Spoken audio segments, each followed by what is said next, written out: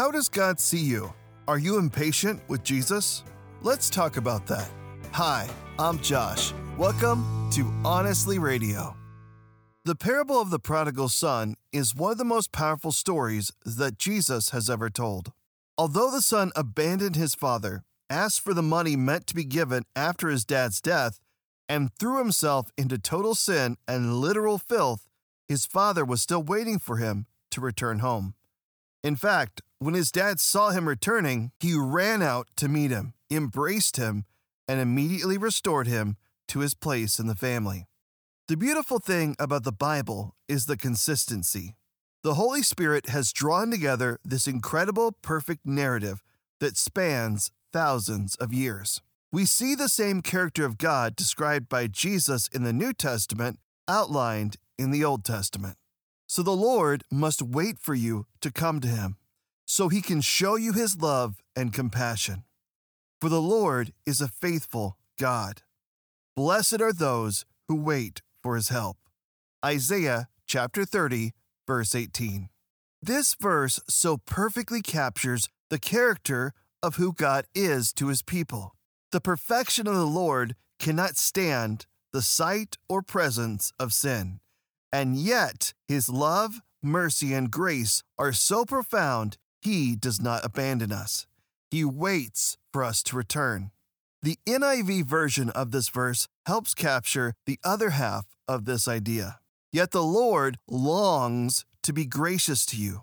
Therefore, He will rise up to show you compassion, for the Lord is a God of justice. Blessed all who wait for Him. No doubt, there has been times in our lives where we are impatient with Jesus. We want Him to move and move now. It's during these times it's so important to remember who we are and who God is. He is the one in control, and thank the Lord for that. Every good thing comes from God's hands, and we must trust that He will provide for us at the very best moment. The Lord isn't really being slow about His promise, as some people think. No, He is being patient for your sake. He does not want anyone to be destroyed, but wants everyone to repent. But we are looking forward to the new heavens and new earth He has promised, a world filled with God's righteousness. 2 Peter chapter 3, verses 9 and 13. One day, judgment will come. That is part of the nature of who God is. He will not allow sin to remain in this reality forever. But thankfully, for our sake and for our loved ones, the Lord has an incredible amount of patience before that will happen. Think about it. God endures endless blasphemies against His name, along with the rebellion, murders, and the ongoing breaking of His law, waiting patiently while He is calling and redeeming His own. It is not some falsely perceived inability or uncaring attitude that delays the final judgment. It is His incredible patience. God is waiting for His people. He longs to embrace them and welcome them home. He is the same God yesterday, today, and forever.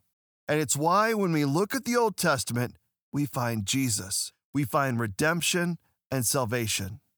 Isaiah chapter 30, verse 19. O people of Zion who live in Jerusalem, you will weep no more. He will be gracious if you ask for help.